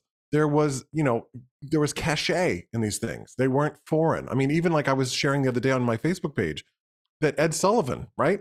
Ed Sullivan, TV show, would put on high artistic things to inspire audiences. And some kids would see that and go, wow, what's that thing? What's that opera thing? I've never seen that before. So, and then inspiring. So yeah, the arts have a vital role to play in not just, entertaining us, but also in inspiring us. And I have this great quote by Noel Coward, who I love. Noel Coward was a British theater composer. He was a playwright. He wrote this great quote. I just want to share it. He said, "The theater should be treated with respect. The theater is a wonderful place, a house of strange enchantment, a temple of illusion. What it most emphatically is not, and never will be, is a scruffy, ill-lit, fumed oak drill hall serving as a temporary soapbox for political propaganda." And he was writing that like in the 1930s and 40s. So, I mean, yeah, that's my theatrical value. I want connection. I want enchantment. And I think that what Clifton is doing is trying to put out some, countercultural message, because we're obviously only getting one message from algorithms and all of this other crap. Mainstream media, the corporate media, they want us to look at things in a specific way. And we need art to be the lens on society, which is what great art has always done. It's always held up the mirror to society to say, are you sure? So Joni Rankin, she's like us. She's a theater nerd. She says, so hard to support local theater here in Springfield, Missouri. Lived here for 6 years and attended 2 plays. One was Oppenheimer, the other a Mamet play. If you haven't read or heard of David Mamet, and she's continuing on there. But Mamet was the one. Didn't he write Glengarry Glen Ross? I don't know, but I just always laugh because Uta Hagen, the great acting teacher, hated him. Oh, really? She hated him. Yeah, he wrote this book called Truth in the Actor or something. And she went off on him on the New York Times one time. She just was like, it's madness. I won't allow his plays to be, done in my school. Yeah, she hated it, David Mamet. And I was like, okay, go Uta. Well, I mean, in terms of like culture jamming, for example, one of the more effective plays that had a broad impact on American culture was The Crucible, because of it was really a satire on the McCarthy hearings rather than an actual tale that was, close to the truth related to the Salem witch trials. So what Arthur Miller, who wasn't he married to Marilyn Monroe for a little while? Yes, he was. Right. He was one of Marilyn Monroe's husbands. And he, with The Crucible, was trying to parody what was occurring with the McCarthyite hearings that are happening in Washington, D.C. And so plays and theater and film and television are powerful mediums of communication. And, you know, podcasts and documentaries are powerful mediums to express the our views and opinions. Stephanie has gotten so red-pilled these days that frequently we will be watching television or watching some documentary, and I can hear her rolling her eyes because she picks up so much on these leftist themes that are sometimes very subtle. Oh, very subtle, right? So the assumption is always that the corporation is evil and the government is good. Yeah. And, you know, I'm trying to think of an example, but I hate that propaganda isn't everything inherently. Even if it's good propaganda, the kind we want to spread, it's like there's always going to be bias in everything. And I think that's something we just have to accept. We can never have a non-biased piece of art. Well, just think about it. So like Superman, for example, could a superhero like Superman in his original form as it was, would something like that ever be created today? No, because he was born, a white cis male, attracted to a white cis female, born and raised on a farm in Kansas. And what does he stand for? What does Superman stand for? Saving people? Truth, justice in the American way, baby. Truth, justice in the American way. Yeah. What is the American way? What is the American way, Justin? At least let's go back to the 1980s, Justin. You've got your Wonder Woman comic book, and I've got my Superman comic book. If we could get back to our brain now that we've had it so polluted by this toxic media and culture since then. If you and I could go back to 1989 and we're little boys and we're sitting together in your room, sitting above the north room, and we're looking out the window and reading your comic books, and we've got a bottle of Gak and Play-Doh and life, the game of life and whatever that spooky horror game was that you played the tape. But we've got our Shrieks and Creeks, baby. Shrieks, thank you. And we've got the Shrieks and Creeks over there, and I'm hitting the button and annoying the crap out of you just playing the noises. But I've got my Superman comic book, Justin. If somebody asked us what was the American way that Superman stood for, what would we have said? I mean, one thing that comes to my mind is a lack of cynicism. We're living in a tremendously cynical age, and where people sort of think criticism is a valid opinion. Like, sometimes criticism is just dumb, and like you're just being stupid. That everything now needs to be critiqued and criticized and dismantled and deconstructed, and I'm like, we didn't have any of that. We could appreciate something without this veneer of cynicism over it. And I just think that we've become so cynical in our current age about everything. I don't know. I think a lack of inspiration, a lack of and creativity, really, at the end of the day. We've also, as Americans, we've also given over our creativity to other people. I think there was a time in the United States when people would be creative on their own, whether that was in music or arts or craftsmanship or whatever they would do. People would do it themselves. And now we outsource all of that to other people. So we've given that, oh, well, you make music. Well, in the early 1900s in the United States of America, it was a sign of prestige to have a piano in your front room and make the music on the piano. People made music. They didn't outsource it. They didn't play it on records all the time, right? They didn't consume music. They made it. Here's what ChatGPT, which is kind of woke, interprets the American way as. It says, generally, it encompasses a set of values such as freedom, democracy, equality, and a belief in hard work and fair play. It also often implies a sense of optimism, justice, and the pursuit of happiness. And then, of course, they give us a little lecture saying it's important to note that the interpretation of what constitutes this can vary significantly depending on the time period, social context, and the individual's perspective. Right? But it represents an idealized version of American values, focusing on heroism, doing what's right, and protecting the innocent. These are not the values of modern America. No, this is what you said yesterday with Camellia, which I think is so important. It's like, you've got to keep your white pill. You've got to keep your white pill in the midst of all of this stuff. It's like you cannot allow yourself to be consumed by the powers of darkness, right? Oh, absolutely. It's very easy to do. Finding a balance between positive and negative is very hard in this society. Yeah, because what you get are extremes. So you either get absolute rampant cynicism or you get toxic positivity, right? You get this like forced positivity that doesn't take account of the situation. You get extremes, right? You get extremes. So Yeah. I think, but for me, optimism is an important. I'm very much. I mean, I think once I took a Strengths Finder test. I don't know if you've ever done the Strengths Finder. They're talking about tests. There's a test called Strengths Finder, and you can find out what your top 5 strengths are. And my number one strength of all of my strength was positivity. That Oh, was it. wow. Like about like I don't know however many skills, like maybe 50, 60 strengths that a person can have. My number one trait was positivity. Mhm.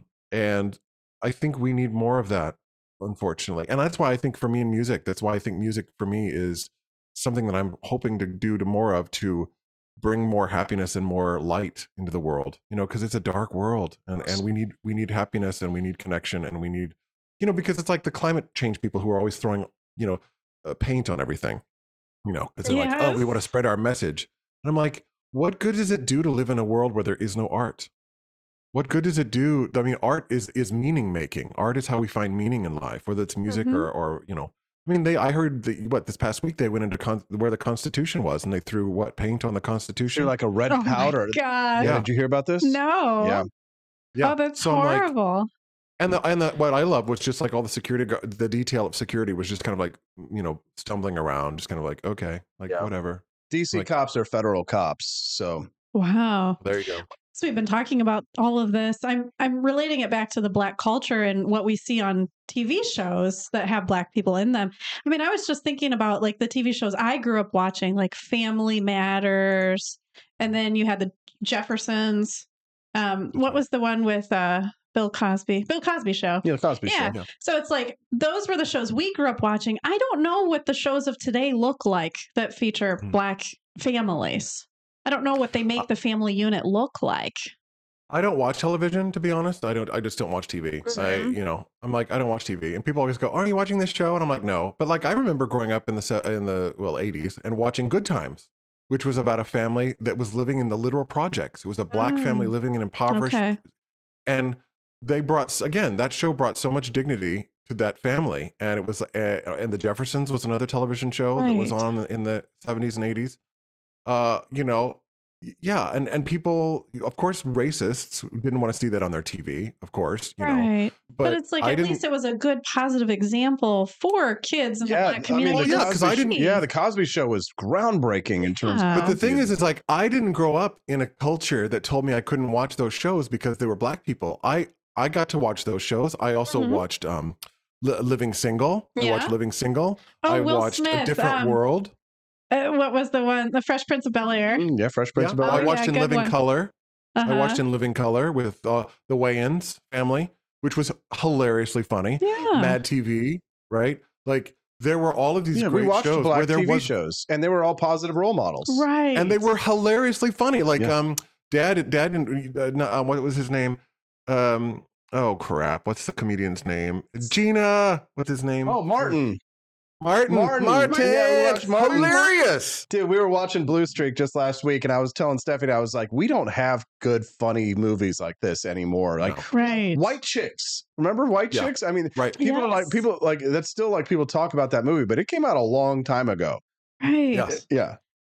So it wasn't like we didn't have the opportunity to see that. Like, And then, like, look at Will and- Smith's real family. Look at his actual family. Right? Like, that is, I mean, even like celebrity Black families are like broken up. They're destroyed. I mean, like, they're dysfunctional. Yeah. Right. And like, these are the examples that like young minority children have to look up to. Like, Right. I feel bad for Will Smith for what I mean, like, he has definitely reaped what he's sown to an extent with with the choosing of his wife. But God, his kids have just really, like, his kids have suffered. He Mhm. has suffered because of the woman that he has chosen to be with. I also think that those people that are at that level of success, they don't walk in the world that you and I live in. I don't think they live in even the same world. Like, Oh no. Yeah. they're not even they wouldn't even remotely know like where their food comes from, probably. Right. Like, they're living in a completely disjointed, disconnected life. I was than the actually ones that- I was talking to Austin about this the other day. I was like, Taylor Swift, someone like her, they could never have a real like civilian friend, that's just in a normal neighborhood. She has to have other celebrity friends or high profile friends. It's almost impossible for these people in the public eye like that to to really connect with normal people. Yeah. I think, though, that's one of the reasons why I kind of like that she's hanging around Kansas City, because I feel like she's in an environment now in the middle of the country where she's around normal people. I was not that I watch Joe Rogan a lot, because I don't, but I do get clips once in a while. And he was talking, I think his show is in Austin, Texas, right? I think Yes. Joe Rogan's show is in Austin, Yeah, he Texas. moved from All the shows are in Texas. Well, he moved it from LA to Texas. Yeah. Elon Musk So moved his company to Texas recently. So Rogan was talking about dealing with the people that are in Austin, Texas, as a comparison to the people of Los Angeles. And he was like, the people in Austin, Texas are amazing. And I'm like, when I see that story and then I see Taylor Swift spending time in Leawood, Kansas, I'm always like, I think there's a need and a craving to be around the hoi polloi, as it were, right? The general people. It's like it's like, yeah, here we are. Here's the rest of us. Yeah, and it's refreshing. So when I see Taylor Swift driving around Kansas City with her boyfriend, I'm like, it makes me happy. Yeah, I mean, like, Justin, you and I, we've led very different lifestyles than most boys who are raised on farms in Missouri. Most of the boys who were raised on farms in Peculiar, Missouri, are still in Peculiar, Missouri, and they're working in garages and fixing cars and working on the farm on the farm and doing that kind of stuff. And then we've kind of led these sort of, wild lifestyles, living on the East Coast. I lived there for 11 years. You've lived there even longer now. And so we've had this perspective of these lifestyles that have altered our view of things. I think it definitely puts me out of step with both cultures, right? Like, I'll never really fully be accepted as a conservative to an extent because of my time on the East Coast that has put me in contact with, like, a different culture. And then I'll never fully be accepted on East Coast culture because they see me as a bit of a rube and backwards in my thinking because I'm pro-life or I vote Republican and all these kinds of things, right? So to have feet in both camps, if anything, you end up being sort of a libertarian, right? In many ways, a classical liberal, if you will, right? But it gives you this perspective of humans. I didn't like live. I prefer to live among the hoi polloi. Like there is once you've tasted that lifestyle and you've had that culture. Like Stephanie and I, we're going to go back to DC for the Cherry Blossom Festival, spend a few days there with our friends. We're going to go sit up at my favorite bar that overlooks the White House, and I'll drink a martini and we'll wear nice clothes and we'll have a couple of days where we'll be, super class A. But then we're going to come home to Jefferson City. We're going to go out to Cole County. We're going to be on the farm, the little farmhouse there with our 2 dogs, right? And we're going to raise our children in an environment that is healthy for them, because I think it's unhealthy. I think that our inner cities, that American culture and city culture is an unhealthy environment for children to be raised in. And I'll bet you Travis Kelce and Taylor Swift probably recognize that as well. Oh, yeah. Well, I mean, look what they do with a lot of the inner city kids. They take them out to the country. They even do that in New York City. They take them out to New Jersey, which is not an improvement, but not much. But it's, sorry, Jersey, I love you. I lived there 5 years, so I can talk. I mean, they get them out of the city. And there's something nervous about the city. There's something anxious about the city. Oh, yes. But until you get into the country and until you get into the peace, I can remember my blood pressure dropping as I left the New York City area and came up north here into Boston. And just coming by trees and plants and grass again, and I could just feel my spirit just kind of going, oh, right. Yeah. Imagine so many people have never felt that peace before who have lived in a city their whole life and grew up there. Yeah, well, they are oftentimes, with many people say, well, it's a lack of stimulation, which is precisely the point.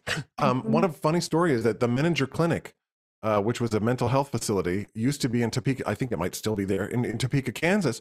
It's where all the Hollywood celebrities would go to dry out when they were all drunk and on drugs, because there was no stimulation. They were out of that stimulated environment.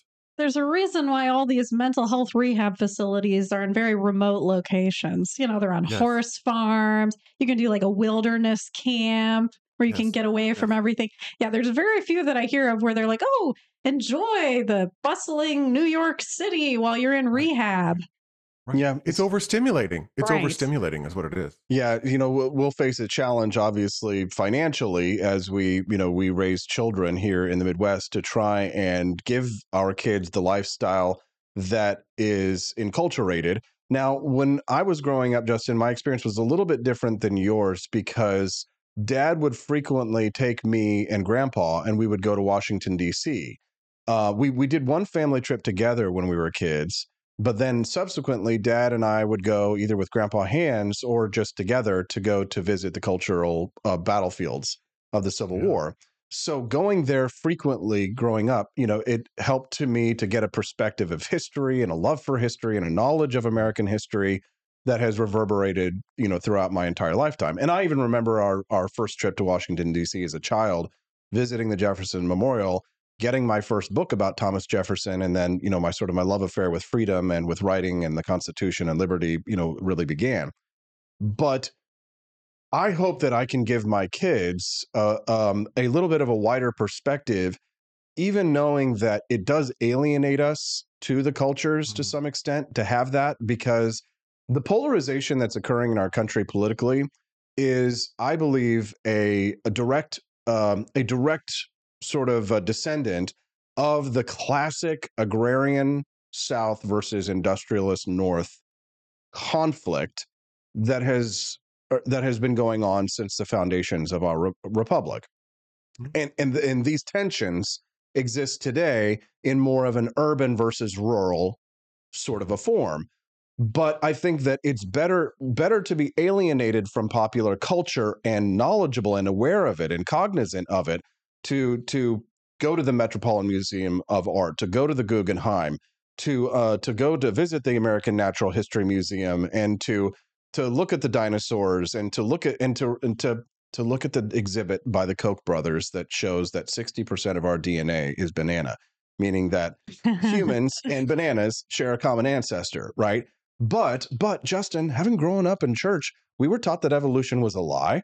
We were taught that that the earth was 4,000 years old, that the Bible was literal truth, that Genesis was that Adam and Eve were real people that existed, and that the pain of childbirth that my wife will experience is a result of original sin, and subsequently that, and they bleed because of Eve's sin. But I wouldn't change my upbringing. Like I don't believe like those literal truths, as those tenets of the Bible as literal truths, but I loved our church family. I love the people that we were raised in. We were raised in a loving home. We were surrounded by a loving church family. We were surrounded by good-hearted people that would do anything for us. They'd fight, they'd die for you. And did. I mean, when our mom died, it was maybe 6 months of church church family folks coming by with casseroles, coming by to make sure we had food to eat. I mean, that's the community that I think the socialists want, but you cannot scale that. It has to be these. Communism works for about 100 people, and that's it. It doesn't scale up. But I mean, the church. It's funny. I'm on Reddit quite a bit because I just love people to see what people are talking about. And they were talking. One of the subreddits was about poverty, and this person was saying, "I can't believe all the free stuff that I'm getting in church." He's like, "There's a guy that does roofs. There's another guy that does plumbing. There's another guy that does X, Y, and Z." And they're all in this church community, and they're all taking care of each other, and this guy's not having to put any money out on there's food on Sunday. Like he was just saying, so like the incentive, like get in church, y'all. Like the incentive for community, the incentive left. Yes. Yeah. But I mean, they build the sense of community that socialists always talk about and try and force through government. And so think about this, Justin. I mean, it really is. I mean, get this sense of perspective that we have, to look back on our church family with love, and to realize that this was an idealistic way to be raised on the farm with a church family, and to have these principles instilled in us as children, to grow up, to move to New York City, to move to Boston, to be in Washington, D.C., to be players in music and in the arts and theater and television and film, and to have these lifestyles that we've lived, Justin. And we have lived incredible lives. You've traveled to Europe. We've, go ahead. I would even scale it smaller. I would take that, and I would even put that even into a smaller lens.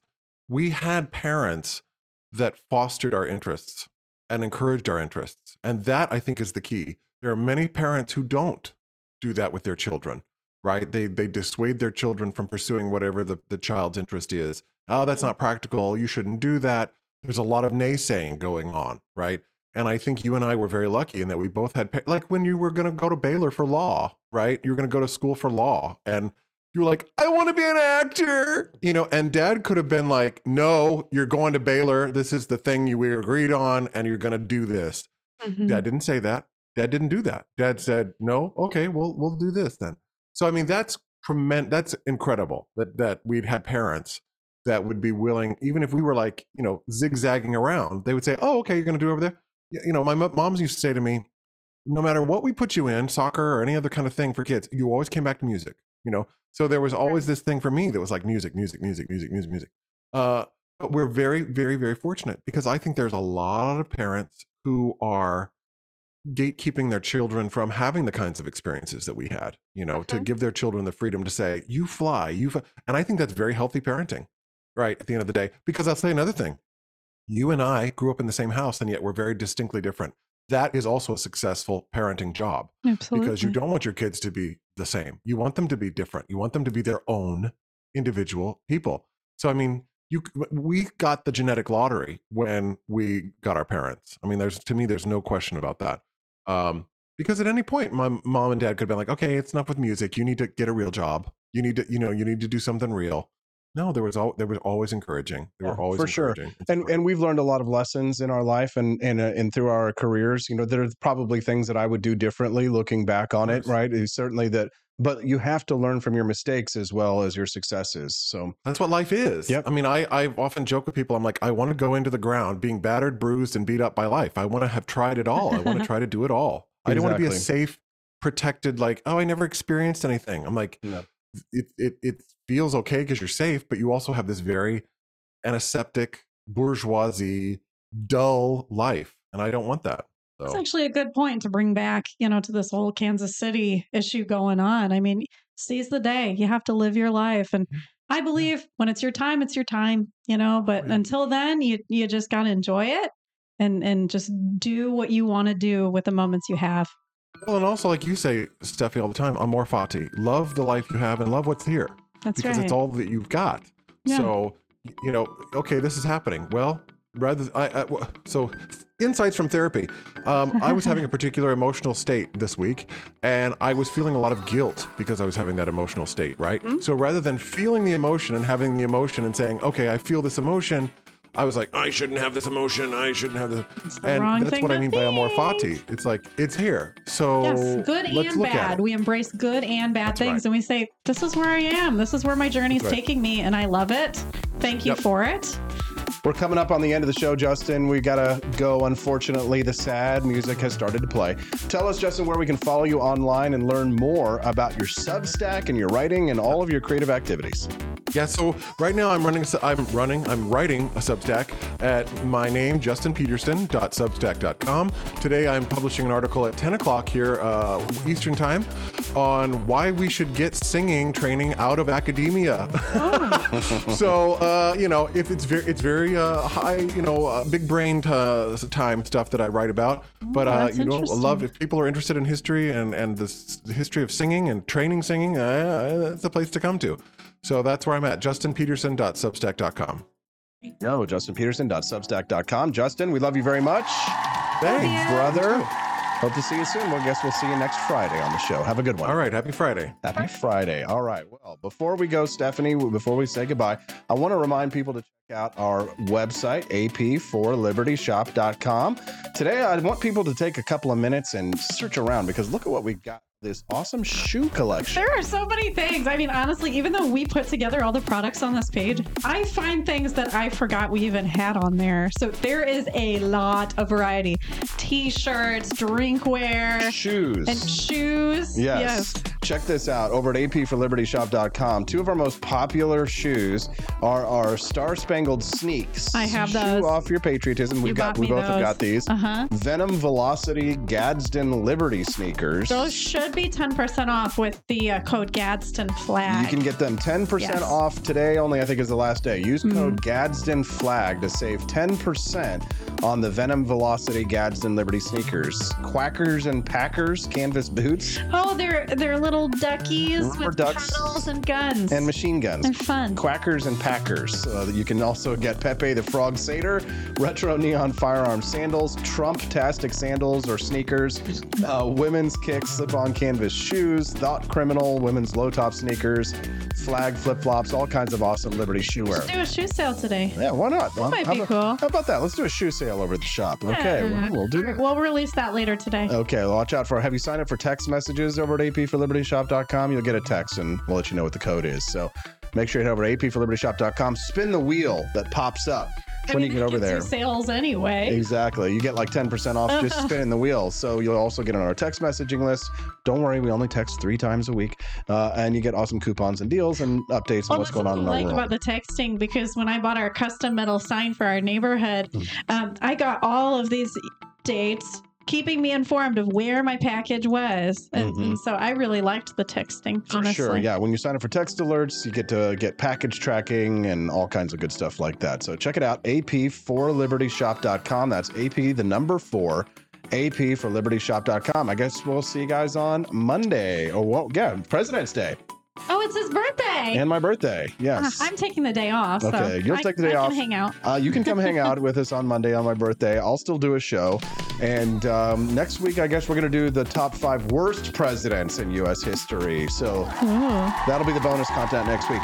Thanks for unlocking all of the bonus content, by the way. I have been uploading them to my YouTube. So if you want to share them around later and see the content in case you missed it, then you can visit them. You only upload them if you unlock them. Yes. So you wouldn't upload something that hasn't been unlocked. Exactly. So don't worry, guys. But they've unlocked everything so far. Yes. So thank you guys for all of that. Like Tony Martinez and Quest Fanning and Nancy Solorio and all of our friends, Maddie Megatron and others. You guys are awesome.